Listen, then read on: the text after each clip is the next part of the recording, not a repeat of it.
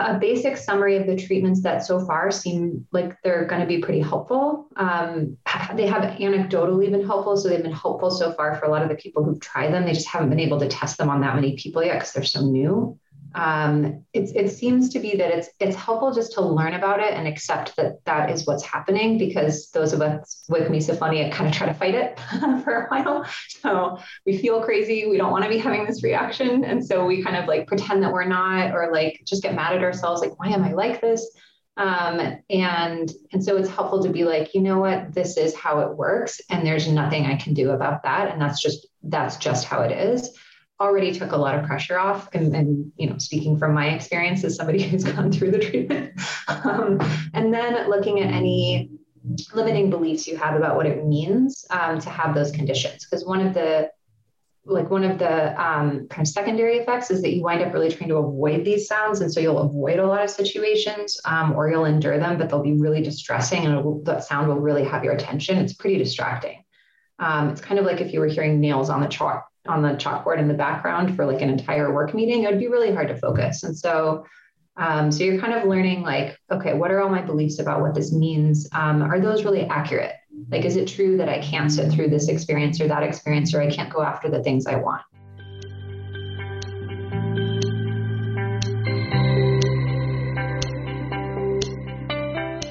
Hi, everyone. Welcome to Open Mind Night, a show that talks about everything mental health and mental illness related. I'm your host, Robin Tamanaha, licensed marriage and family therapist. Joining me on this episode is my guest, Annie Alpers. Annie is a psychologist in San Francisco, specializing in OCD and anxiety. She not only treats obsessive compulsive disorders, including OCD, body dysmorphic disorder, and body focused repetitive behaviors, but also has them herself. Similarly, she both has and treats misophonia, which is a common additional diagnosis for people with OCD. She is passionate about disseminating accurate information about these conditions and about neurodiversity in general to fellow professionals, people who have these conditions, their family and friends, and interested members of the general public. Yay! Hi, Annie.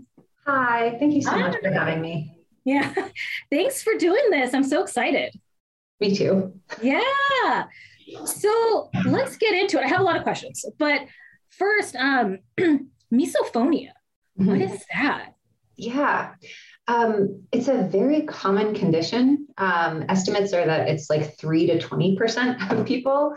And yet it's not something that that's been formally recognized for very long. It's a sound sensitivity condition. So it means that certain sounds are experienced as very upsetting or irritating by people who have misophonia, even if they don't provoke any reaction in any other people. Interesting. How would, I mean, I know you mentioned like the experience, like what is like symptoms, or how would someone know that like they might have that? Yeah. So people with misophonia often notice that they're having some strong reactions to sounds that other people don't seem to be having. So one symptom of having misophonia is that you feel kind of crazy because there are certain sounds that feel really irritating to you, but you can tell that they're not that irritating to many other people. It could be a wide variety of sounds. There's some really typical ones, like the sound of people chewing. And then for me, like one of the things that I really don't like is hearing people's music when I can't control it. So when people play music in parks or drive by with music in their car, and I get way more irritated about that than other people I'm with. So I can tell like, okay, I think this is bothering me and it's not bothering you. Interesting. What leads to that? Is there like certain causes, or where does it kind of come from? Yeah. There's a lot of people who are trying to figure out the answer to that very quickly. And the only thing that people have really been able to identify so far is genetics as a causal factor. And then there's other people who've been working on like, how is this happening in the brain? And so there's a couple of different theories going on. One that I've read more about is that it's kind of like heightened connectivity between areas of your brain that don't really need to be that connected. So it seems that when certain sounds come in, and I will say this also happens to certain visual inputs. So when certain sounds come in and get processed through your auditory cortex, or when certain visual inputs come in and get processed through your visual cortex, those sounds and visuals that are associated with misophonia will then trigger activity in your motor cortex where you initiate movement, where like there's really no need to trigger your motor cortex at that point, but it does get triggered. And it seems to be activating your mirror system where you almost start like imitating those movements back that would have caused those sounds or caused those visual images. And that's probably why people experience those sounds as so intrusive and irritating and attention grabbing, and why it doesn't seem to matter what volume they come in at, they're always difficult. That is so interesting. Everything neuro is like so fascinating to me on how like everything is connected and how everything works. Yes. So if someone does experience this, like, and say they want to work on it or like get like help for it, like, what does that look like? Yeah. So people have been working pretty hard on that one too. So there's a few different people who worked on trying to find treatments for it. And I would say a basic summary of the treatments that so far seem like they're going to be pretty helpful. They have anecdotally been helpful. So they've been helpful so far for a lot of the people who've tried them. They just haven't been able to test them on that many people yet because they're so new. It seems to be that it's helpful just to learn about it and accept that that is what's happening, because those of us with misophonia kind of try to fight it for a while. So we feel crazy. We don't want to be having this reaction. And so we kind of like pretend that we're not, or like just get mad at ourselves. Like, why am I like this? And so it's helpful to be like, you know what, this is how it works. And there's nothing I can do about that. And that's just how it is. Already took a lot of pressure off. And speaking from my experience as somebody who's gone through the treatment, and then looking at any limiting beliefs you have about what it means to have those conditions. Because one of the kind of secondary effects is that you wind up really trying to avoid these sounds. And so you'll avoid a lot of situations or you'll endure them, but they'll be really distressing and that sound will really have your attention. It's pretty distracting. It's kind of like if you were hearing nails on the chalkboard in the background for like an entire work meeting, it would be really hard to focus. And so you're kind of learning like, okay, what are all my beliefs about what this means? Are those really accurate? Like, is it true that I can't sit through this experience or that experience, or I can't go after the things I want? And then the third step is deciding what you'd like to do differently. I have kind of a set of techniques that I use now that kind of fit for me. So there are some situations that I do avoid a little bit, and I do give myself permission to leave some situations. And then most of the time I choose to stay. And then I have ways of masking the sound.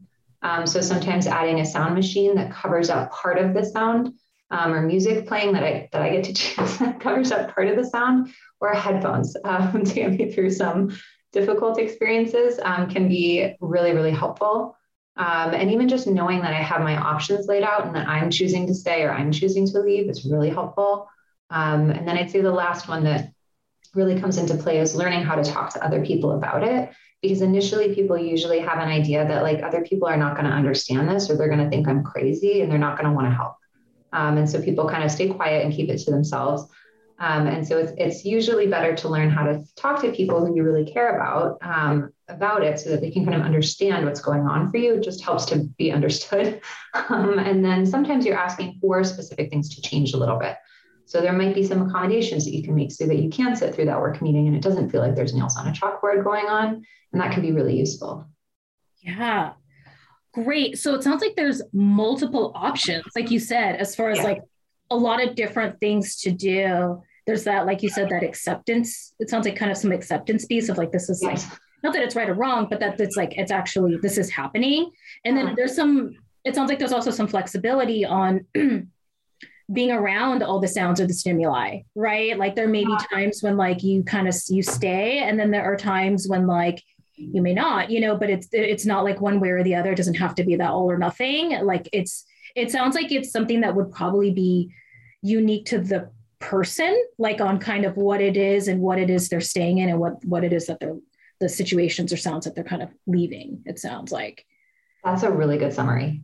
Yeah, exactly it. It has to be tailored, because every single person is going to have their own unique set of triggers. There's a lot of overlap between people's difficult sounds, but they're not going to be exactly the same. And then overlap again in like how much control you have over those sounds, but it's going to vary.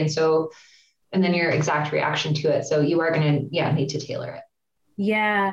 And I would wonder, say someone is having trouble with sounds and it's like holding them back from doing something that they really enjoy or they like, or maybe something that is like work or something like that. Like, is that maybe one of those situations where part of the work is maybe leaning into staying in the situation, or is that also kind of just depends? That's a good question. I guess I would consider that to be a really helpful deciding factor in terms of whether you stay or not. So for example, there's, the sound of chewing is pretty irritating to almost everybody with misophonia. And there's some situations where I'm like, that's not really a loss to me to not be in that situation. And then there's others, like if I was at a wedding, I want to stay. Like that's not something that I feel like leaving. And so it is putting, the power back in the hands of the person with misophonia to make those choices and already have ahead of time before they walk into these new situations, a sense of like, what are the options that I tend to like that tend to be good enough? Yeah. I like how you also mentioned the support from others, maybe it's like loved ones, family, friends, spouses, partners, Yeah. How could they be helpful? Yeah. So just like people with misophonia tend to initially have reactions to it that aren't ultimately the reactions that they're going to choose. I think that's true also for people around them. So sometimes when people with misophonia have tried to talk to people about it, the initial reactions they get from other people are like, you're crazy, like you're making it up. You just want accommodations. Like you have sort of these like special desires and you're like making up this reaction that you're having to get them. Or occasionally they imitate the sound back at them to kind of like make fun of them. Like it's, like any type of like teasing or mean humor, like they think it's funny. And people with misophonia don't like that. And so it's usually better if the person is, if they're aware that misophonia is a thing, great. Because then they can say like, oh, I've heard of this. And like, let me learn more about it now that I know somebody who has it, and it would be useful for me to know more. So if you get a bit of reputable information, that's really powerful because then it just doesn't feel like something like odd or unusual. You just kind of like get what's going on. And then if they'd like to work with you to design accommodations, that's really great if both of you are working together. So if you can sit down and be like, I'd love to stay at dinner with everybody. Like, how can we make dinner an environment where my misophonia is not getting, super triggered. So I'm enjoying it. Yeah. Yeah. It sounds like if this was too like a youth, like a child or a teen, it sounds like that social support, family, it was like super, super crucial then. Yes, definitely. So there's a training that I actually just found through Duke University. They have some trainings for therapists and who want to learn how to treat misophonia. And then they also have trainings for parents who have kids with misophonia. And so, that's definitely something that people have thought through so far. And then it can also be helpful. I will say too, in addition to therapists, audiologists can be really helpful with misophonia because they can often fit people with similar devices that people use if they have hyperacusis or tinnitus. So like you can have kind of like an in-ear like white noise machine or like an app through your phone or accommodations with teachers so that you're kind of getting the right sounds amplified in the classroom. So there's a lot of different accommodations that can work for kids. Wow. That sounds really hopeful. Like honestly, because I can't even imagine, like, this sounds super, super difficult and distracting for one, so the fact that there's like all these different options and even some, like when it comes to medical devices and like different, options, like that's really, really neat. Thank goodness for technology. Yeah. Really exciting. Sometimes it's super helpful, especially for this, because I can't imagine like how much stress this would cause or how defeating or, I would wonder if people just try to like push through it. And then, when there's like so many different ways and, so many different options and things that could be useful and helpful for this. Yeah. I think you're hitting the nail on the head. I think you're kind of getting into the mind of someone who's dealing with this. It is it initially does feel really challenging to figure out how to problem solve it. And that's why people usually aren't thrilled with the methods they've come up with when they come into treatment. And then there's all these improvements, which is really nice because people didn't even know about this until 20 years ago. It's like life-changing then, it sounds like, once they see all the options and alternatives and everything. Yeah, it really can be. So, I mean, I personally found it really, really useful. It's just nice to have this area of life that doesn't feel stressful anymore. Yeah. Yeah. Shifting gears a little. Okay. I know you have lots of experience, in different things.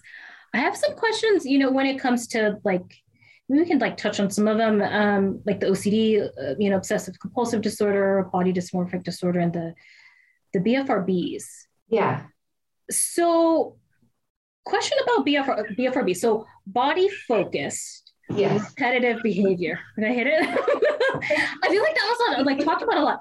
So could you just briefly kind of define what BFRBs, like what they are, what it is?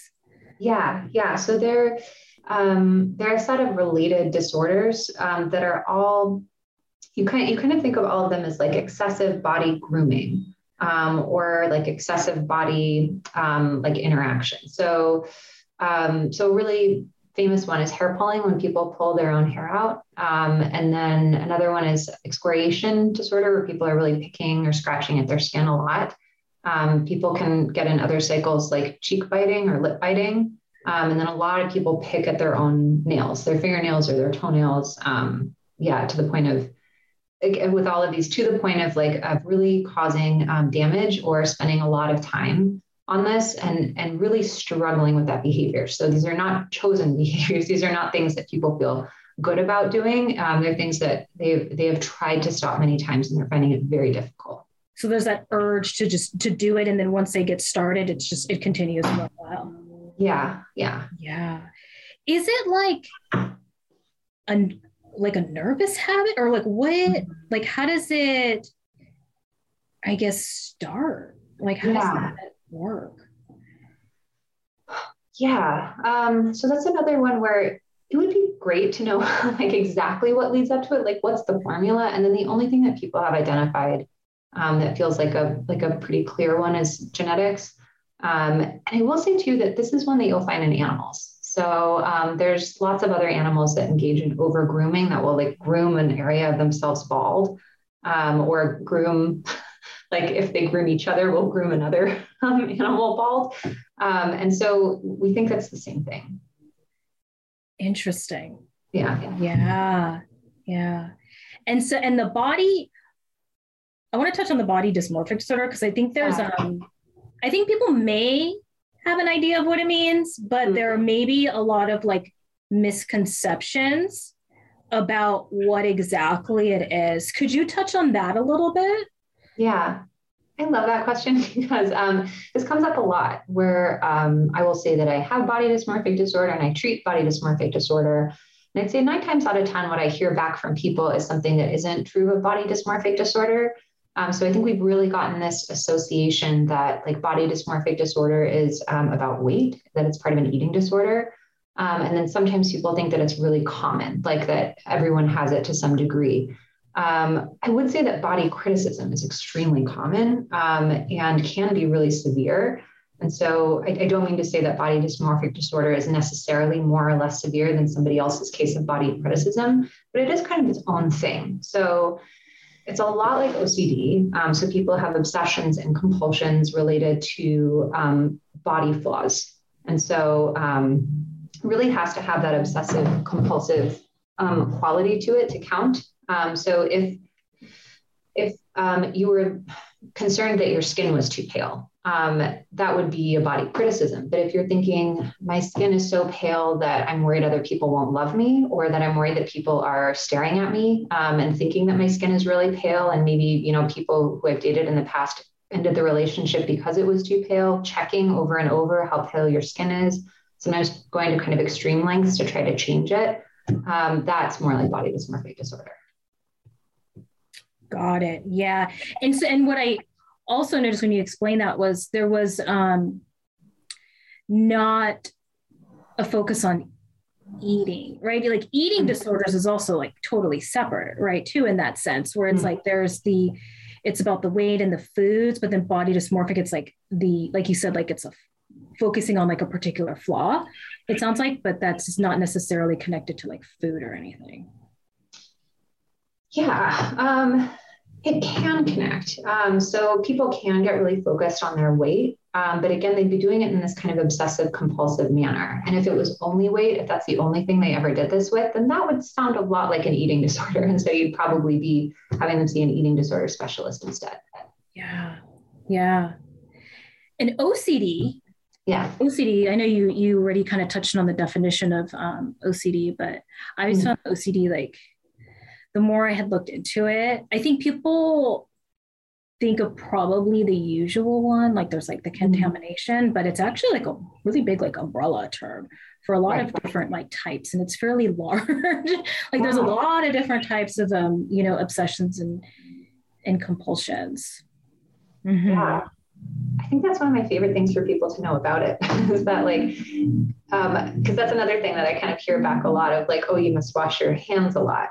Or people hear of other things they've heard, like not wanting to step on sidewalk cracks or having favorite numbers or needing to line things up. But OCD is an incredibly diverse condition where it can, this like obsessive and compulsive loop can attach to pretty much anything a person can be afraid of.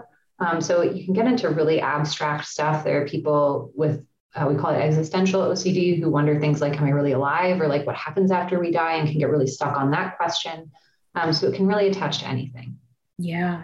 I would wonder too, if there are some out there who might be living with OCD, but may not necessarily know it because there's so many different subtypes. There was one recently that I looked into where I was like, oh, which was relationship OCD. Yeah. That is so interesting. And that's like the question, do I love this person a lot? And, should we be together? All these types of things. And I think, is it true that like, when it comes to the obsessions, it kind of latches onto things that you may actually really value or care about? I do see that a lot. Yeah. And so I think it makes sense to bring that up in the context of relationship OCD, because people can sometimes get mad at themselves. Like, why am I stuck in this loop? And a lot of times it is something that they really care about. And so it makes sense that their attention is there. Yeah. Yeah. Anything I didn't ask about the OCD, BDD, BFRBs that you'd want to mention? Oh, I love that question. I think I'd love to talk about like some more misconceptions around them. Yeah. Yeah. So I think I was kind of thinking about like misconceptions around OCD. Like they seem to fall into certain buckets for me, like certain things that I see over and over. And so what I often see is that people minimize it, or they exaggerate it, or they try to come up with ideas for how to treat it that are not based on how it actually works. So I'll just run through those quickly. That's right. So minimizing it, sometimes people are like, oh yeah, but I mean, everybody has a little bit of OCD. And we don't really think that that's true. There does seem to be, even though everybody has their own case of it and it's a really diverse condition, there does seem to be a bit of a category thing going on where like, oh, there's a lot of people who don't have OCD. And again, I don't mean to be downplaying any other symptoms that they have. You can really worry about stuff, people, especially relationships. People can spend a lot of time on that. It just might not be necessarily OCD. That's kind of its own specific pattern. So you really need to have those obsessions and compulsions that are taking up a lot of time or causing a lot of distress or getting in the way of you doing the things that you care about.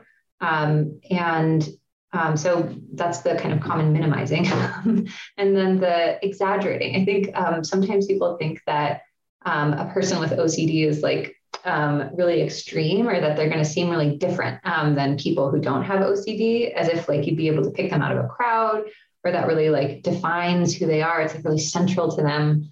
And I think along with that idea goes this other idea that it's like not going to be treatable, that it's just going to be this like severe impacting condition for the person's life, which doesn't seem to be true. It does seem to respond really, really well to treatments. And so that's why I think I have a reaction to that misconception in particular, because I'm like, oh, I don't want to stand in between people and getting like good treatment that really helps with symptoms that they are struggling with. Yeah. What's the treatment for OCD? Yeah.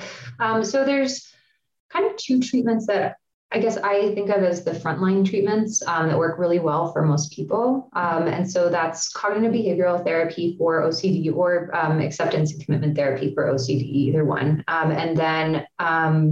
And then there's medication. And usually the first thing people try is a pretty high dose of SSRIs, of selective serotonin reuptake inhibitors, which are really common medications that are also used for things like anxiety and depression.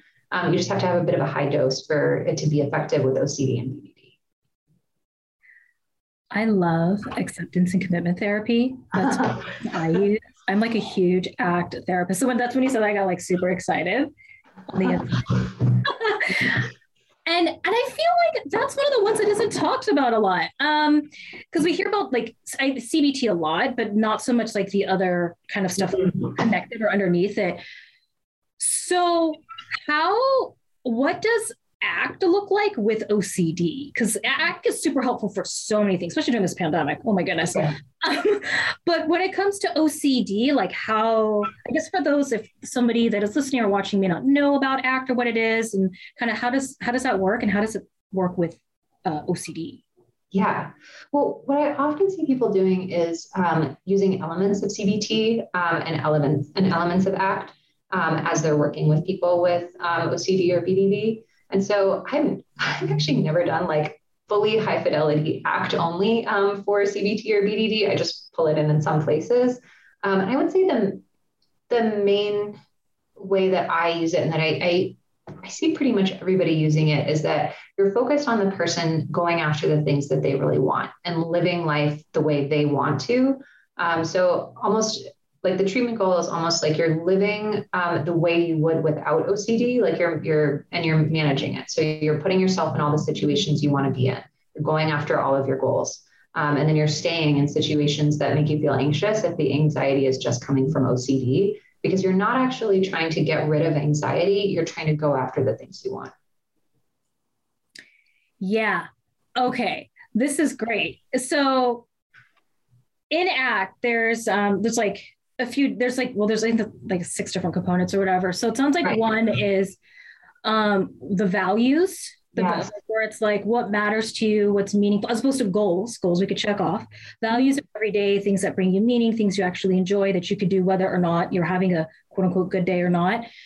So really connecting with your values. So it sounds like identifying what your values are and living according to your values, and also decreasing avoidance, right?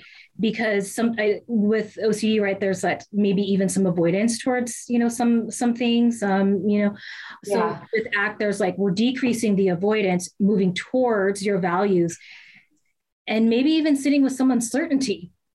And like, right. Because with OCD like that, or an anxiety, and I think even others may be wanting to know what to expect, how do I know this is going to be the right outcome or not? It's like it really takes you away from the present moment.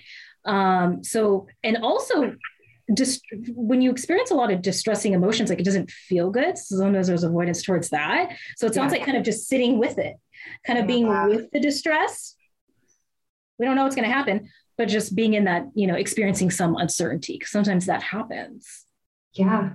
I think that's a great summary. That is a lot of what you're doing especially in the exposure part of treatment, which is just a really common, really helpful element of treatment for OCD. So people are going back into situations that they have been avoiding. They're letting their feelings come up. They're not trying to get away from them.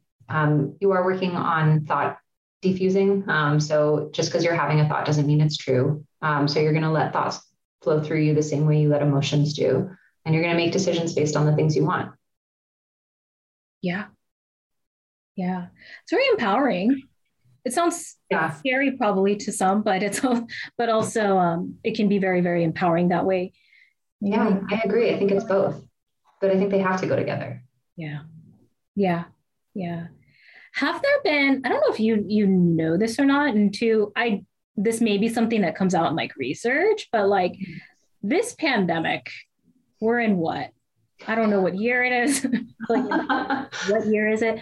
It's been going on for so long, and so I would wonder, when it comes to OCD and maybe certain like obsessions, if there's ones that have kind of like has shown up a lot or shown up more even like during this pandemic.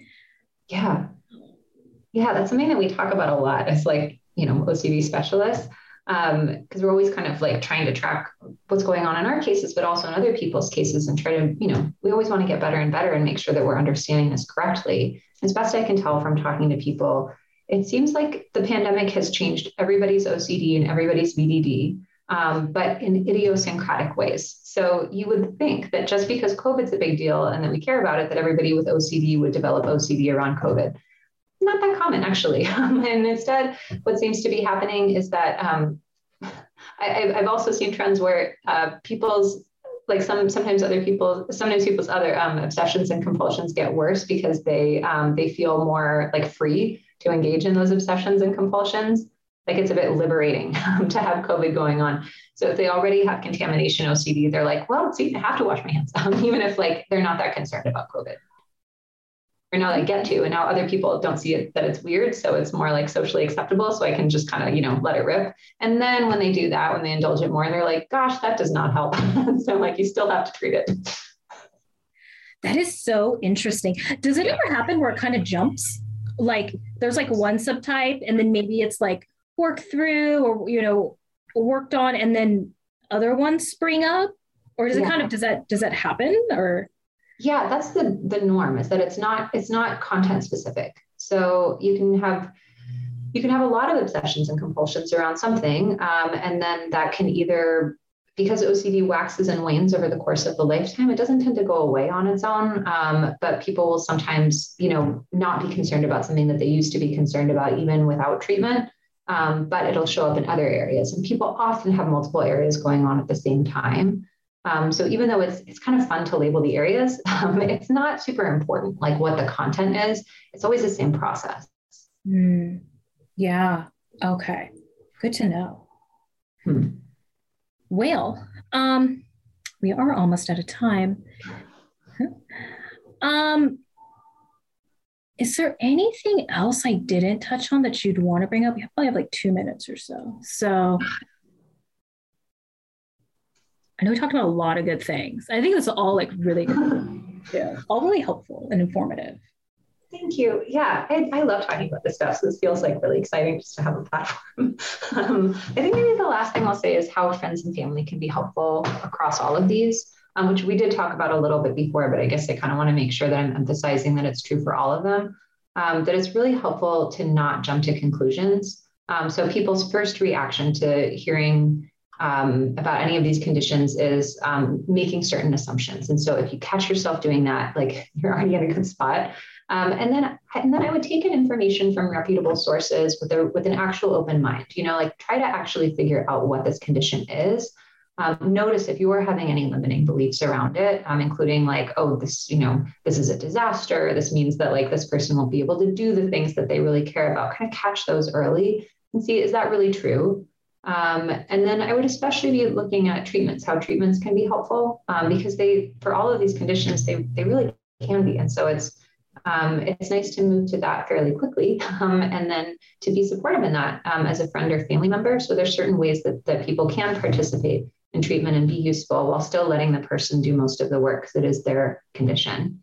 And so I think that attitude of kind of, staying calm and learning the actual facts before coming to any conclusions, and then just seeing how you can be helpful and continuing to learn about it over time can be really, really useful. Yeah. Do you have any recommendations on some reputable sources, like websites or places that maybe the listeners or viewers can go? Yes, I do. So I really like the International OCD Foundation. They're probably the biggest, most famous source of information for OCD. I really like the community there. I experience people as pretty hardworking and pretty dedicated to this. So I like the stuff that they generate. It seems accurate and helpful. And so they have a bunch of information on the website, but they also list a ton of support groups. And so friends and family or people with these conditions can go on and find support groups in pretty much every state, as best I can tell, or nationwide groups, or I think some international groups. That's that's a nice resource. And then I don't think they have a ton about misophonia. They mention it. It's not considered to be an obsessive compulsive disorder. It's just a disorder that a lot of people can have, including it's especially common in people with obsessive compulsive disorders. So they have a little bit of information on that, I think, but also one of my favorite sources for information on that is Duke.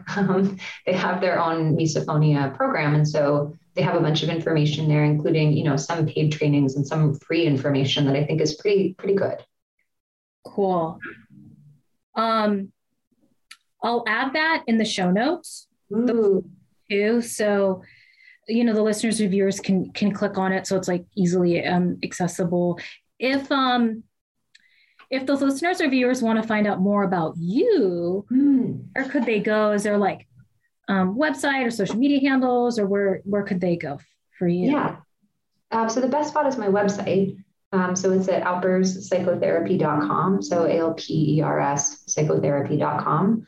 And people can message me. I definitely welcome people messaging me if they're looking for providers. I can sometimes help direct people to places where they can find providers in their state. Yeah. Okay. Are you currently taking clients for California? I am. So people who reach out to me in California who are looking for telehealth, I might be able to help myself. But if they're not in California, I can still usually help direct people. Okay, cool. So for the listeners, it's really interesting, our licensure, but so if you're a resident of California, then you could see Annie, right? So we're licensed by state. So definitely if you're interested in services with Annie, definitely reach out. And it also sounds like you'll also be super helpful with like referrals, which is very generous of you because it can be very hard actually to sometimes like find a provider, especially when there's so many. And this honestly, everything we talked about, like, this is a specialty, right? Yeah. Like even, I know for me, like when I left graduate school, like OCD was actually touched on like very little, at least in my program. And it was something I had to like actually learn on my own, like elsewhere, which is, not every program may not be like this, but it's interesting. So I would encourage if like you are a listener or viewer and you might be experiencing this to really see a specialist and someone who's experienced, honestly, especially since there are specific treatments for this that are helpful and they will be helpful as long as you get linked with a specialist, someone who is working with this. Okay, that makes sense. Well, Annie, thank you so much. Thank you so much for doing this. Thank you. This was such a pleasure. Yeah, and it was fun. So definitely got to have you back. Well, okay. Yeah. All right. Well, take care. You too.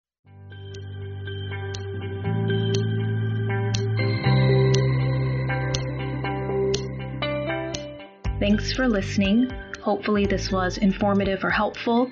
If you think this episode may be helpful to others that you know, be sure to share this episode with them. The resources mentioned and the contact information for today's guests are listed in the show notes.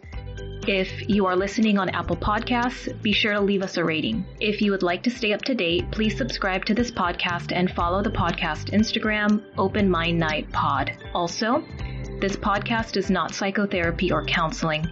If you need to speak with a professional, you should find one local to you and contact them directly. If this is an emergency, please call your local emergency number or go to your nearest emergency department.